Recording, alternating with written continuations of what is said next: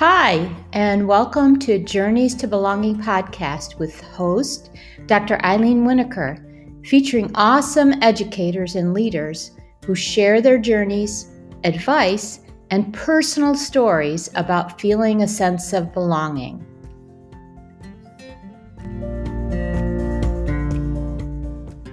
Hi, everybody, and welcome to another episode of Journeys to Belonging. On today's episode, I have a guest with me who is, we have a meeting of the minds, I would say. We have a lot in common. And I've been following Naomi Tolan since last year when I connected with her on social media. And like I said, just found so many connections with her. We've been keeping in touch ever since. Then she started the Empathetic Educators Chat on Twitter. So I tried to make that as much as I can. And the rest is history. So welcome, Naomi. I'm so excited that you made time for me because I know how busy you are. Thank you, Eileen. Yeah, it's been a journey this year for both of us, and being part of each other's journeys and seeing that. So I'm really, really grateful for you asking me to come on your show. Thank you. Oh, absolutely. You're all doing all the great things in the community with teachers and students, and everybody should know about what you're up to and how they can get involved with all the things that you're doing. So I didn't really say anything at all about where you are, what you're doing, where you're from. So go ahead and tell our listeners. Thank you. Yeah. So yeah, I'm originally from Derry in Ireland, but I haven't lived at home for the past 10 years. It's actually my 10th year away from home, which is quite scary how quick everything goes. But yeah, so I did my teaching degree in Northumbria in Newcastle, and then I moved down to London and I taught in Hackney for 3 years. And that was a crazy place to do your first year of teaching, but a lot of learning, a lot of growth in those first 3 years. And then myself and my partner, we went traveling for 3 months around South America. And that was just, some gorgeous experiences in that space. Just travel's a big, big part of like my kind of, my growing up and me doing what I'm doing. And then that brought us over to New Zealand. We taught for just shy of 3 years in New Zealand and Auckland then. And that, like, going from London where it was a certain way in the curriculum and the way that we taught, and then moving over to New Zealand and experiencing that, it was just, so great to be able to experience two different types of systems. And then just when COVID hit, myself and my partner had already decided to take the leap and move over to Japan last year. So we moved to Japan in August of last year. Well, I moved, and because of COVID, we didn't know when Rob was going to be moving. So I moved by myself to a country I didn't know anyone, didn't know my goodness. the language, a new language, and during COVID as well, so we didn't know what was happening in the world. So that was a big, big challenge. But yeah, so it's been a crazy past 10 years, but really, really great learning from all those experiences too. Yeah, awesome. And what do you do? Are you teaching? Are you in what level? And so I've trained, my training was early primary, so early years, and I taught in year 1 and 2 for my first 3 years. Then I wanted to kind of challenge myself to go up because I wanted to see what the learning journey was like in across the schools. So I wanted to go up the school. So I was teaching in actually an innovative learning environment. So like where it's you've got 80 learners in a big space, and there's 3 teachers who teach in that space. And I was teaching in year 4, 5, and 6. So we had multi-age. And that was a big learning curve for me. And I think that's one of my passions is in education, is seeing what does that place bring to the kids' experience, what does another place bring to the kids' experience. Oh, interesting. In my teaching in London, it was in like a single cell, and it was very it was London and England, we know their curriculum are very prescribed, and that was very different to what I was experiencing in New Zealand. And then I've just finished the year teaching year 3 in an international school, so the IB curriculum we've been teaching here as well. So yeah, I've had different pockets and different experiences and different types of things. So yeah, it's quite cool. Yeah, you're quite the adventurer. It's great. Yeah, everybody should have that opportunity, I think, if they want it. Of course, not everybody wants to travel. So the first question I always ask my guests, Naomi, is if I say the word belonging or feeling a sense of belonging, what's the first thing that comes to mind? I think connection. I think for me, in my first year of teaching, I tell this like kind of story a lot. That's where empathetic educators came from. That's where my passions come from, because my first year of teaching for me, I kind of isolated myself because I kind of was like looking at people, and they, for a person who loves connection, I kind of thought, I'm not dealing with this okay. I'm not doing things right in my first year of teaching. I'm not like, I just felt I really, really had a downward spiral in my first year. And it kind of made me realize the importance of belonging and connection, because I was pulling myself away. And actually that was making me more isolated and more like more alone. But I Right. realized then that the power of actually reaching out to people and connecting to people and just letting people know where you're at and what you're feeling. And I think that Sure. transfers then into the learners as well, because a lot of the learners who I was working with, it was like an inner city London school where Mm-hmm. there was a lot of different backgrounds and a lot of different things going on for the learners, and some of the things that Yeah. they experienced, I wouldn't wish on my worst enemy, never mind like Oh. anything of those learners. So I think for me, belonging in that space, trying to allow those learners to feel that connection, feel that Mm-hmm. space that they could come to and be safe and be heard and be valued. And I think all those aspects as adults or as children, those feed into that belonging piece, because you feel like Right. you're okay to be here and it's safe and it's, Mm-hmm. yeah, it's good. So yeah, so I think that's where I think that's, like you say, we're very, that what we're working on, that's where we connected, was that Mm-hmm. belonging piece and that empathy, and they Yes. all very much tie together, which is why I'm advocating for empathy, because it very much ties to that belonging space. So yeah. Right. Did you find that's really interesting? Did you find that as you found your sense of belonging, you were able to relate that in your classroom? Was it sort of simultaneous? Did one come first and the other came after, or? I think it taught me the importance of it in the classroom. So Mm, me in like in a system or in a space or in like an mm-hmm. environment, I think for me feeling that myself and really understanding it and going through it, it made me then Right, realize, okay, how am I making my learners not feel that way? How am I making right. sure that my colleagues aren't feeling that way? How am I making sure I'm creating spaces, no matter who I'm working with, Sure. inside school or outside school, that it really, because I am an empath. I think I never heard of the word empath until I came across like this first year teaching, and people were saying like you really feel the feels of people. And I was talking to Mm-hmm. George Couros about this, and I was saying like empathy, but not at the expense of yourself. So I was feeling their Right. feelings. I was going through what they were going through, and Mm-hmm. it was just wearing everything on my like wearing my heart on my sleeve basically. And Right. that wasn't helping me, because I was, yes, I was feeling their feelings, but I wasn't actually supporting them as much as I could if I was kind of like Mm, attached to myself and making sure that they were okay, but also I was okay.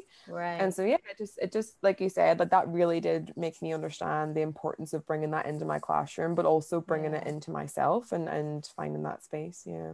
Mm. Yeah, that's sort of like that secondary trauma that they talk Mm. about, where you sort of pack it on because we're the caring Mm. service people, right?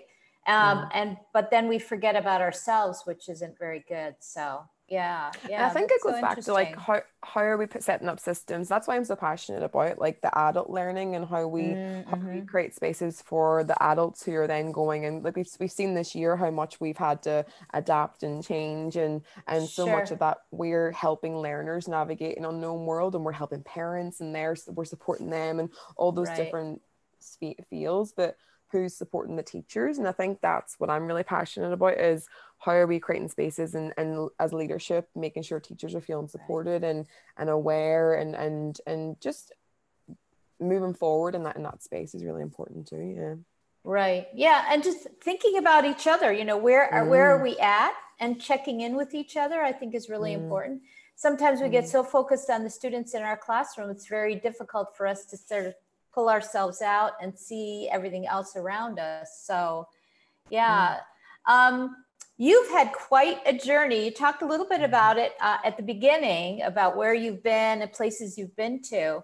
But I'd love for you to share with our listeners how you started teaching internationally, mm, um, and, sort of what you've learned along the way and what moved you from place to place, maybe, because I think that's a mm. really, really interesting journey. I think that's it. Yeah, it's a really exciting journey. It's a really scary journey. It's a really like all those different Mm, feelings in between. And I think that's what I think some people look at it and say, "Oh, I could never do that," or like we said before, some people just don't want to move away, and that they're like happy where they Sure. are, but some people actually don't want to because they're scared to take that first step. And I think whenever me and my partner were in our first year, second year of teaching, I was kind of always wanting to go and travel. I was like, this is what I want to do, and I think I want to go and experience things, and I want to go and share it. And I think that's what along my journey along the way has taught me, is like every step is a bit scary. Like, so me and my partner moving back to New Zealand, and even though we've already been there, now we're packing up our houses, now we're getting rid of all of our things, now we're closing the door on this chapter. And it is a bit, I'm getting those feelings of like nervousness and excitement and unknown, and like the unknown part is what creates this like the scariness. Are Or you like going back to Auckland or somewhere else in New Zealand? Going back to Auckland, yeah. So we're going back, and I think we've got some new opportunities. We've got some old opportunities that we're going back to as well. And I think that's the part that I'm really excited about, is like the unknown and like pushing ourselves a little bit, but also like that's what we're trying to teach our learners about, being comfortable, being uncomfortable, and trying to go into an unknown future. And I think that's what is really again connected me to the learner's experience, is the more I'm putting myself in those little spaces, the more I'm saying, okay, that's what the learners feel whenever I'm asking them to stand up in front of people and they don't know what they're doing. Whenever I'm asking them to take that step, there is you're juggling a lot of feelings in that space. And then go back to empathy, me moving around different places and actually walking in the shoes, like in Japan, how do people live their life in Japan? What do they do? What are their experiences? And really trying to be open towards that. That's kind of what, I've learned the most from my journey of being away, is, how people see the world and how people, through their little perspectives. Yeah. Have you always been someone who liked the challenge, who sort of liked or were thrilled and excited about jumping into something new? I think I have. I think it's really weird because in my first year of teaching, I did my whole life kind of changed in that first year of teaching. I became more closed and more needing safety and more needing needing to feel okay. So I probably wasn't challenging myself as much as what I had been before. And I think that's what's been interesting, is since my first year of teaching, I've almost been trying to not go back to that person, but I've been trying to like understand what made me go in more insular whenever I was feeling nervous or scared or in my first year. But I have always, so me and my family, we used to have like we had travel holidays. So we used to go in the caravan in Ireland and travel all around Ireland. I used to have freedom of like going away for the day and trying to go and make friends. And I think that's where my interest in people came from, is like I could go away in the morning and then not come back until dinner time and bring my friends back, and my mom would have like the dinner ready and be open to people coming back with me. And I think that's where I've kind of found my freedom and my challenge and kind of my curiosity of people is like from that space. So yeah. Oh, nice. Last year you started Empathetic Educators, which I sort of mentioned at I don't know whether it's actually you started it, but the Twitter chat was started last year. So I love to, because you alluded to the fact a little while ago that sort of you've been on this journey looking into empathy and looking into multicultural and intercultural. So can you share about all of that? And you also mentioned in the information you sent to me about the connection with your interests in neuroscience and design, relationships, psychology. So I know that sort of sounds like a really big area, but I'd love for you to just explore that a little bit. How did that all come together with the whole empathetic educators piece? And when did that idea start? So I think like going back to my first year of teaching, it was a very pivotal moment in my whole life. Because I think for me, I kind of being one of those learners who kind of was like achieving really high success, like and really doing well and working through school and getting all the grades and ticking all those boxes in life. And I think when I came to my first year of teaching, I kind of had a really big decline, because I was like, oh, what's the answer? What's the tick? What's the yes? Oh, interesting. And so that life skills of being prepared and being okay with the failure and really embracing failure was something I wasn't okay with in my first year of teaching. But it also taught me like the empathy piece of like neuroscience. So that's where I started getting interested in neuroscience in my first year of teaching. So it was about 7-8 years ago. I started getting interested in it. So I, like you say, I only started Empathetic Educators, the chat, last year, but Empathetic Educators has been going on kind of since my first year teaching, really, like researching it and understanding it. Because I think for me, neuroscience, I was so curious. So I started getting migraines in my first year. Like I was getting them probably every week. Oh, and I was going to the doctor, and they said, you're just not breathing. That's your problem. Like they didn't tell me kind of like why, or they didn't try and unpack it. They didn't try and understand. They just said you have to breathe more, and then I had to leave. I was like, that's not a solution for I'm afraid of hyperventilating though. That's not a good thing. Yeah, no, that's not a good solution. So that kind of like, but it also showed me like the importance of so that she was right, like the person was right, because I wasn't breathing. So I was in a constant state of like worry on not after myself.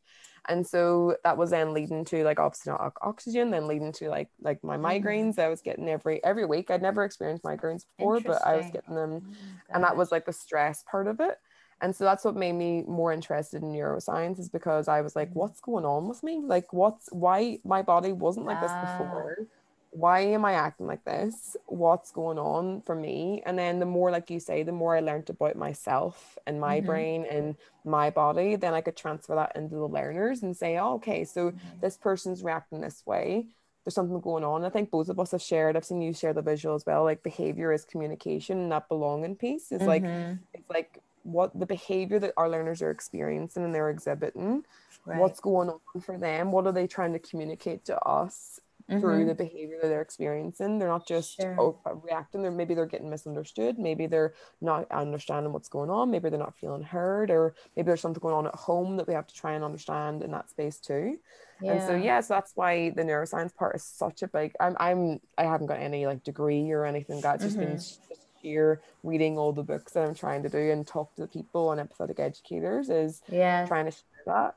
I think like going back to what is empathetic educators, so the podcast and the YouTube channel, I started asking people these questions of what is going on with my brain? Why am I acting like this? What is going on with me? And the more I asked the people, the more I was like, this could be something, this is useful. This can go beyond just, it's helping me with my practice. How can I help other people's practice, and how can I maybe share this knowledge that I'm doing and understanding and put it into like a piece. So I've been on probably 2 years.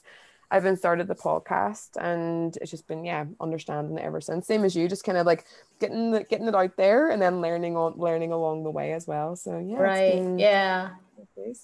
it's amazing how much we learn from our guests. I'm always fascinated by the number of things that I pick up, because I do read a lot, the same as you, but there's still so many, and the personal touch that everybody gives, like yourself, to your own journey and your own discovery of not just belonging, but about yourself, which I think is really, really important, because I sort of came late to the game in terms of finding myself and finding out about myself. So it's nice when you're much younger, because then you have more time to enjoy, hopefully enjoy, the fact that you are more confident because you know yourself better.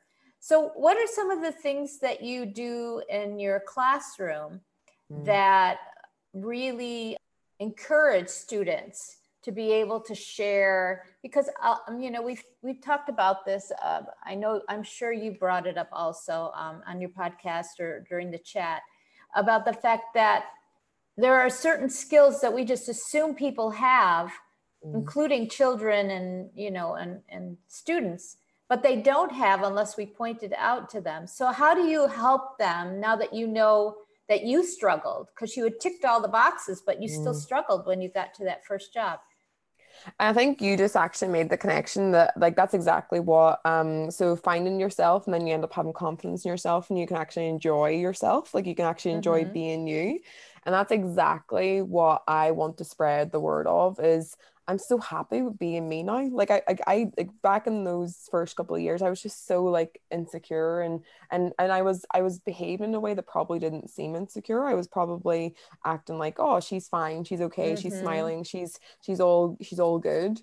but actually in my own head, I was my worst enemy. Like I was just berating Mm, myself constantly, just like, you're no good, you're not this, you're not that, you can't do this, you look at that yeah. person doing this, look at that person doing that. And the negative talk is still there, but it's a lot, I'm able to silence it a lot quicker, or I'm able to say, oh, what is that actually? Am I not good at that? Do I need to practice that more? Do I need to learn more in that space? And instead Mm, of believing yes. it, I'm like understanding it more, and that I'm able to be kinder to my own head, and that's Right. exactly what I want to transfer to the learners. So like you say, then they'll have more confidence, then they'll be able to be happier being them. So I think for me, I in my this last year, I've been in a class that was 100% EAL. So some of them obviously or Mm, bilingual. So they had we had different learners that spoke Japanese, Korean, like all different learners. And that for me, I was like, this is so cool to be able to have all those different learners in all those different spaces.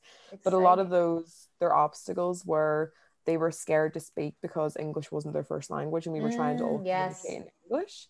Yeah. And so my biggest goal for that was confidence. Like me, myself, and my TA, I said we need to make sure they're confident before they're going to want to be able to be in the group with Right. each other and share those ideas. So we started doing just weekly presentations, and it sounds so simple, but I was mesmerized by how much growth we got just from, so every day we would have, when they came in, normally they'd come in and read a book or whatever, but whenever I started want to focus on this, we had every Mm-hmm. day they'd come and they'd have like a little speech. So we were doing phonics with each other. Okay. And then the speech were based kind of on the phonics, or based around the topic that we were looking Mm-hmm. at. And then, so at the very start, the learners would come in and they would kind of just paper, head down behind the paper, and they didn't want to talk, and you couldn't really hear them. And there was a couple of learners who maybe might be a little bit more confident, so we could kind of Mm-hmm. like work with that and see what they were bringing. But the shift between, I think I started this probably halfway through the year. So from Okay. halfway through the year until the very last week, we were doing presentations every single week, and the confidence I seen the learners grow from, and the way they seen each other. So the learners at the very start, who we had one learner who wouldn't speak. Like they even though they had the paper in front of them, they Yeah. got very, very nervous, and of course they weren't Mm-hmm. feeling safe, and they wanted to create that space that Right. they were understanding it. But by the end of the year, in our very last week, one of our learners who wasn't doing that, he stood up and he presented in front of the whole class, and everyone was just like, Wow. yes, like they were so proud. He was proud Oh, and they were proud. wow. And that was just like those moments as teachers. I know of those little aha moments, those little spaces, but Yes. the sometimes I think we can look at these like new ways and different ways and innovative Mm-hmm. ways, and like try and do all those things, but it's how can we make the innovation transfer into like the traditional things of presentations, and how we know that that's a really Sure. important thing. So we use like the seesaw to be able to record each day. The learners were Mm-hmm. recording each day, recording themselves, and they would listen back, and they'd be able to say, oh, that was good, that wasn't good. They could hear themselves and actually recognize what they were doing. Right. Day, they would go and they would share it with someone else. So they'd already practiced it, they'd already listened back to Mm-hmm. themselves, they'd already done the pre-work before they had to go and share with someone else. And so I think Yeah. that's a really important part of confidence, is having a little bit of tiny steps of success, tiny little Mm-hmm. spaces where they can feel success and then come Yes. prepared to go to the next level. Mm-hmm. So yeah, that's kind of like, yeah, that's kind of why I've seen this year, is that confidence piece is really cool. Yeah, that scaffolding, or that Mm, slow, gradually, like those tiny steps, like you said, which sometimes appears really, really slow, especially when you've got all this content and mm-hmm, everything like that. But actually, once they have that confidence, they'll pick mm-hmm, up that content really quickly mm-hmm, anyway. And so being able to sort of be patient and mm-hmm. slowly getting them to get to that point was really important for them, because then they were ready for it. They didn't And I feel think like you were pushing them. And I think going back to like the neuroscience side of it, what I was talking to someone called Nathan Wallace, and it really it blew my mind that in our brains, that if we are feeling scared, or we are feeling like nervous, or we are where we're Mm-hmm. trying to like just worry, then we can't actually access the prefrontal cortex, like the thinking part of our head, because you're either in the survival brain. It's almost he puts up a balance of two different things, and you're either in your survival brain or you're in your thinking brain. And so if the learners are feeling nervous, or they're feeling worried, or they're feeling like they can't do it, then that's them not feeling safe, and they're in that survival brain. So if we're trying to say to them, write what you need to write, get this done, get this done, get this done, then they're not going to produce the best they can if they're not in that space of feeling. No, they're going to start doing school because the teacher told them to do this. Yeah.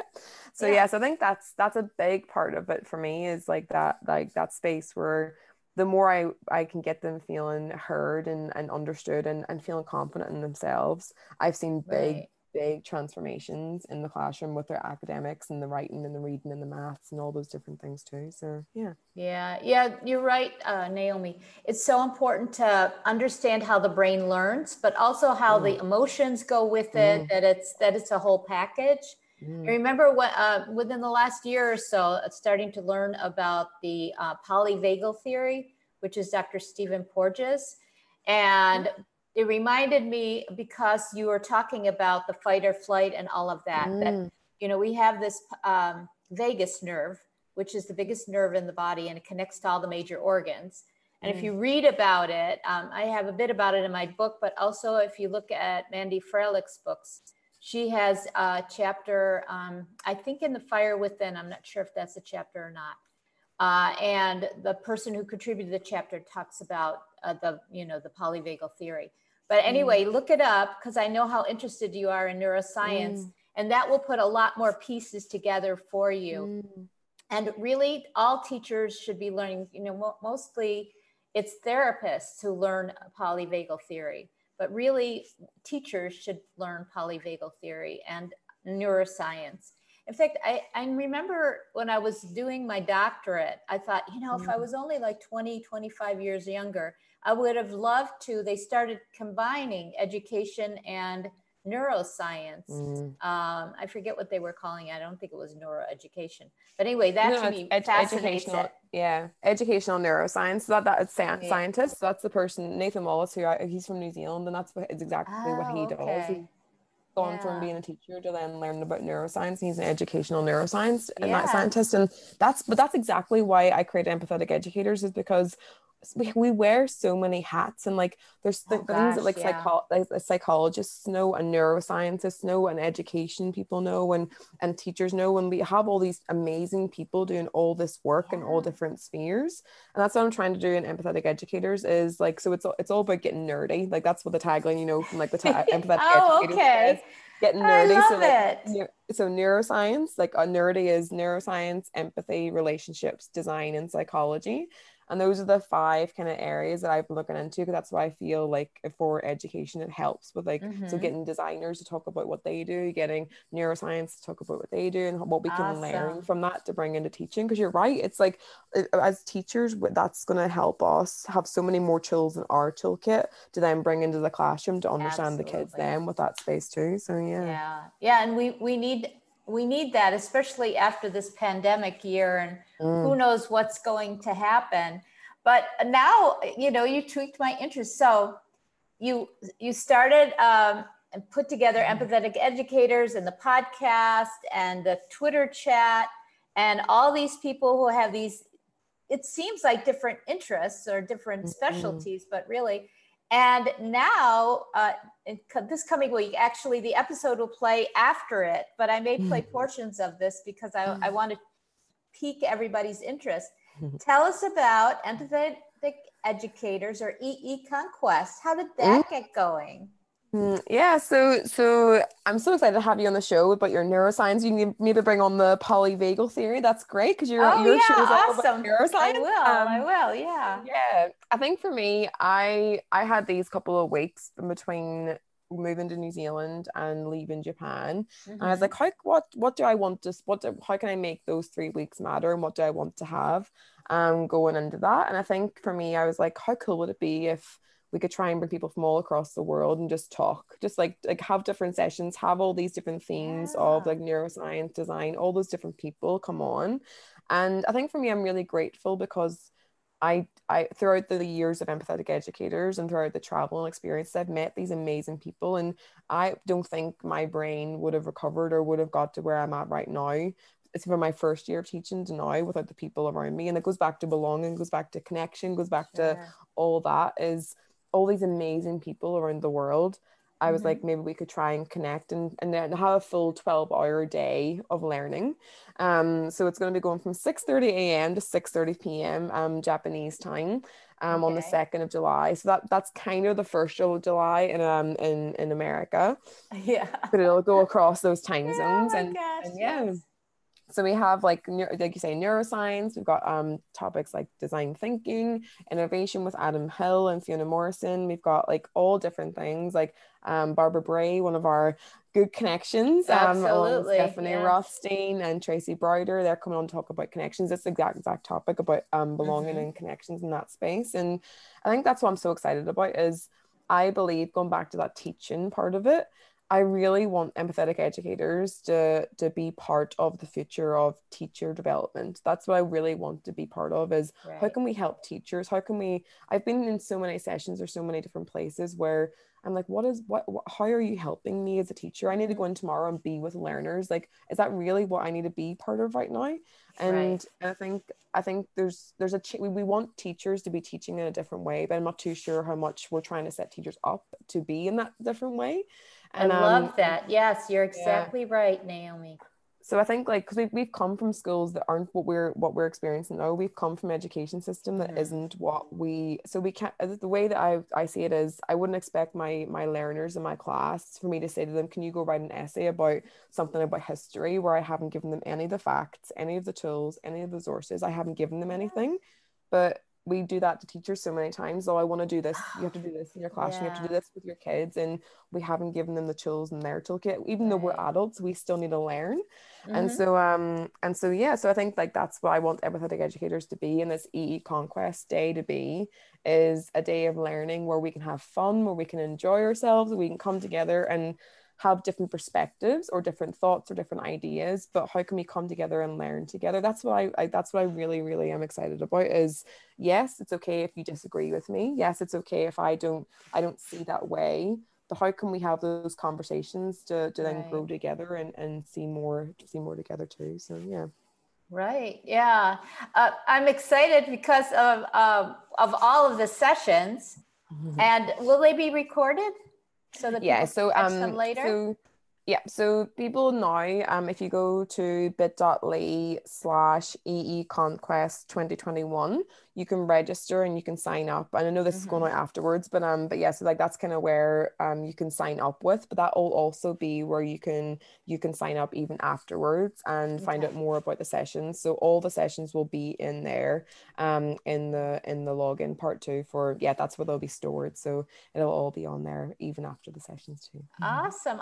And what's the fun part? Because that looks really interesting too. So it is called EE Conquest. So I kind of with my learners, we try and do like little missions and little challenges and little fun things to actually come together. And so I've created a map where all the sessions are on, so ticking off the different sessions. So you have like a little booklet, and that kind of has a breakdown of all the sessions, and there has some missions in there too, so you can create your own character, and so like you can bring that character to the table, and you can let us know what those traits that your character has and why those traits are.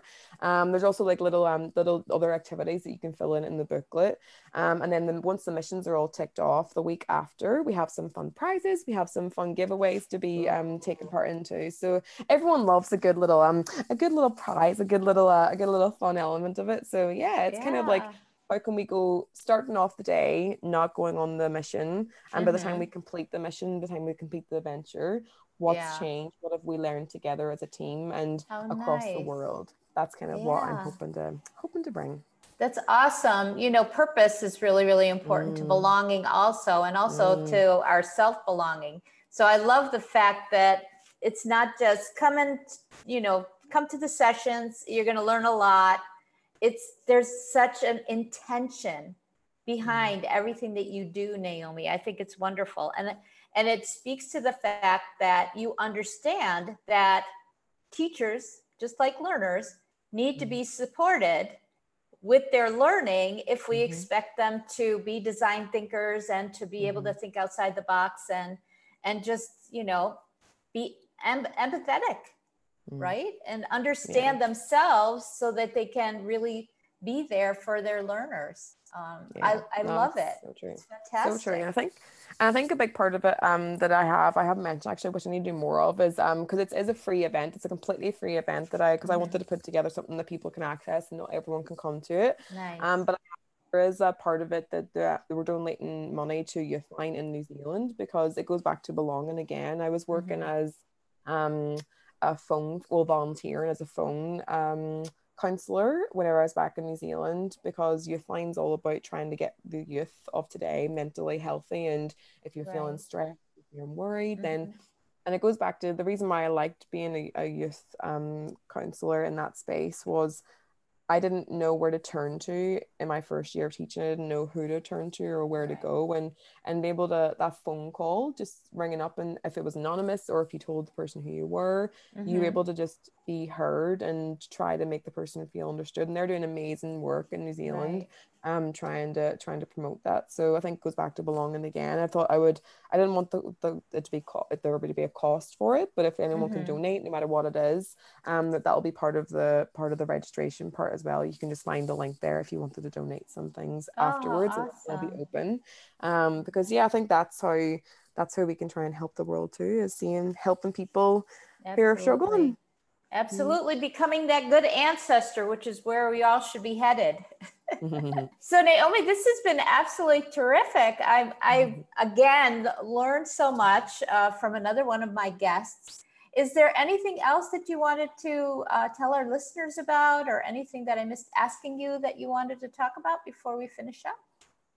No, I think I'm just really grateful, Eileen, for you to be asking me to come on, and I really have enjoyed our collaboration this past year, obviously, and like especially with the year that it's been, that belonging piece has been so important. And I think that's what I would say, not really for me to tell anything, but just if anyone is out there struggling or not too sure where to go, or not sure where to turn to, or just reaching out and just like finding people and finding like-minded people, but also just like seeing. So my journey on Twitter has been, I started to watch what people are doing. I started to kind of like just. I was a lurker also at the beginning. Lurking for a long time, and even through lurking, you're seeing different perspectives. You're seeing people. That person's struggling through. That person's going through it. Like lurking is okay, and then like taking a little action, and like I'm reaching out to people, and the more this year has been so much more than what it could have been for me, because I have had people to reach out to and taken that. Sometimes in my first year, I was kind of like, I can't talk to anyone, not going to do anything, and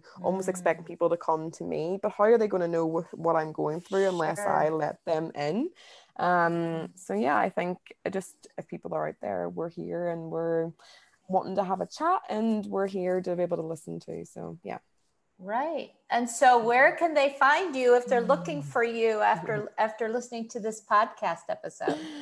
Yeah, so like we said, we met on Twitter. So I am at Naomi_Toland on Twitter.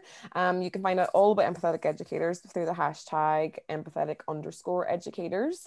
And the conquest, even though this might be going out afterwards, you'll still be able to find out all the resources and all the past recordings at hashtag EE conquest as well. So, and I'm at Naomi.m.t on Instagram too, and I'm on LinkedIn. So yeah, you can find me if you type me in. Wonderful. And of course, I'll include all of that in the show notes. Naomi, this was absolutely terrific. Thank you so much for being on my podcast today. Thank you, Eileen. Thank you, audience. And yeah, thank you so much. Thank you for listening to today's episode. If you're inspired by what you heard, be sure to subscribe wherever you listen to podcasts.